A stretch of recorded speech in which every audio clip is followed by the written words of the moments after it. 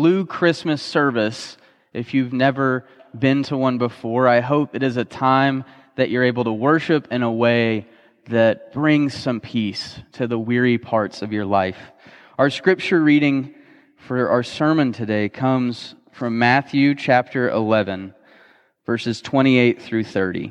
Listen as Jesus addresses the crowds. "Come to me, all you who are struggling hard and carrying heavy loads, and I will give you rest. Put on my yoke and learn from me. I'm gentle and humble, and you will find rest for yourselves. My yoke is easy to bear, and my burden is light." This is the word of God for us, the people of God. Jesus says that our faith ought to make our burdens easier to bear rather than more difficult.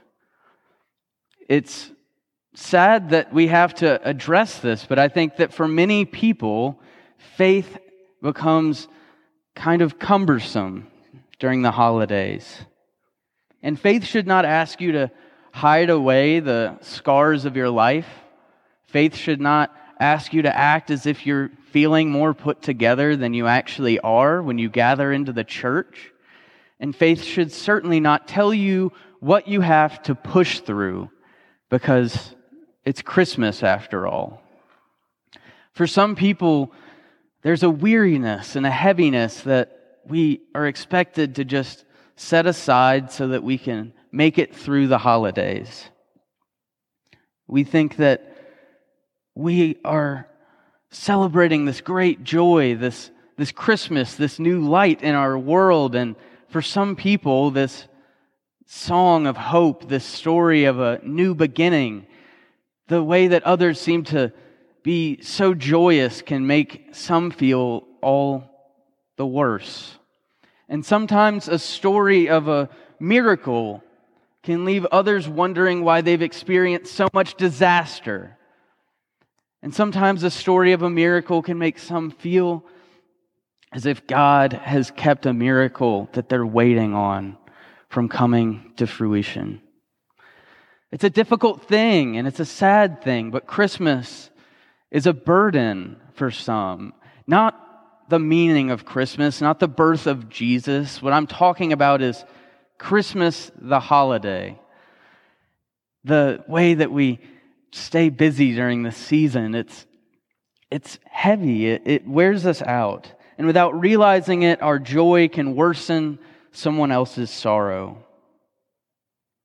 For those that have experienced loss during the year, Christmas can easily be a reminder of what's missing, whether that's a move and you're no longer at home the way you used to be.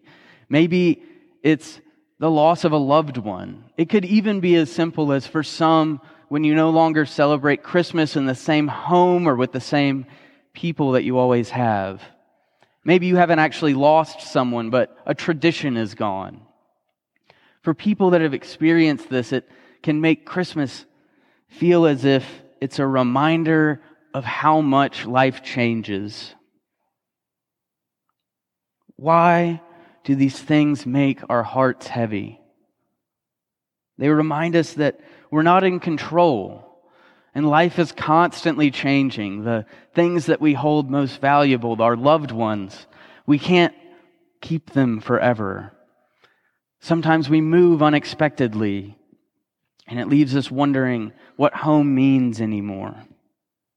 And others struggle during the holidays because of a life-altering tragedy. The pieces of someone's life may be coming back together. They may be on the road to having things back the way that they want them. But there's still a lot of work left to be done.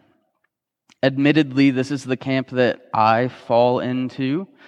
Since I've been here in the last 3 years, I've had cancer twice, I've lost my father, and we keep fighting a pandemic that won't give up. There's a lot that has changed in the world in the last couple years. There is a lot of pain that we carry with us when we come into this beautiful sanctuary and we look at these beautiful lights, sometimes all of this change in our life can leave us wondering what it's going to take to get back to where we can enjoy the holidays again. Enjoy them like we used to, anyway. We carry hard feelings about these things at the holidays because they remind us that life is not fair. Life doesn't care about our priorities or our goals. Life changes suddenly and in the ways that we would least like for things to. The last common cause for the holiday blues that I'll mention is a new family or financial struggle. Some people are upset during the holidays because things have changed in their family structure, and that means that presents aren't an afterthought anymore. You have to celebrate Christmas in a new way, and it's difficult, and it's challenging, and it's saddening for those that go through it. If you've been around someone who's been recently divorced or widowed, there is this separation that comes in our life that leaves a gap. You're left either with heartache for some at what's missing in the past, at what's lost that used to be there. And sadly for some, there's a joy that comes because finally after a separation or a death, there's peace. And you deal with these complicated emotions afterwards. There's a big group of people in our midst that struggle because of changes in their family structure. And these are a reminder of the love that we can no longer recreate.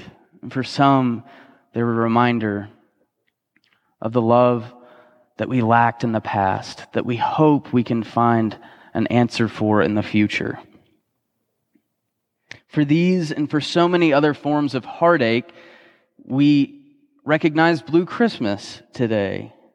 And we need only to turn to Christ for our answers to these challenges in our life. We need only look to what Christ does when he encounters weary people to find direction.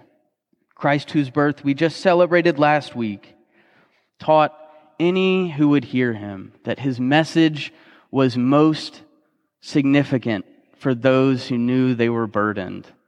He says in our scripture today that his message is for those that have found that their faith did not help them. Jesus sees himself doing something different than piling on during the most significant parts of the year. And I think it's what we need to focus on today. Because religion can easily become a set of holidays, a set of ideas, a set of routines that bury the human soul. People lead each other astray. We fail to support one another, and I think our most sincere problem here is that we fail to recognize our own heartache and share it with others. We fail to recognize what we're carrying that's heavy. We fail to name those things to one another. And it was crucial in early Methodism and to the ministry of Jesus. Our faith does more harm than good when we make our holidays more important than the hope they're meant to communicate. For Christ said that it may not be all sunshine and roses after you decide to follow him, but when you decide to follow Christ, you learn that Christ offers rest to the weariest parts of our lives. Yes, he loves the joy, and yes, he loves the celebration and the triumph on Christmas Eve. But he cares even more dearly, I would say, for the person who's hurting while the rest of the room is in celebration. Christ came for those who were burdened.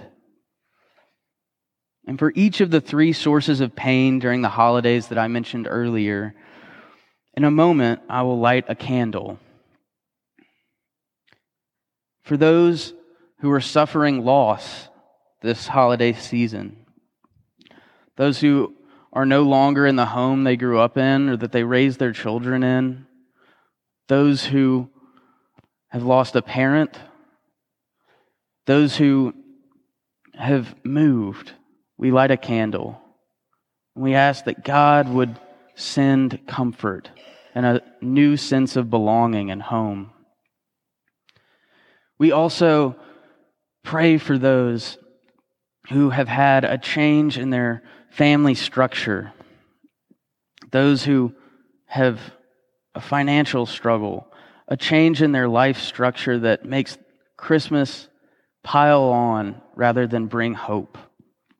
We ask that God would bring comfort to those and bring them a new sense of what it means to celebrate Christmas.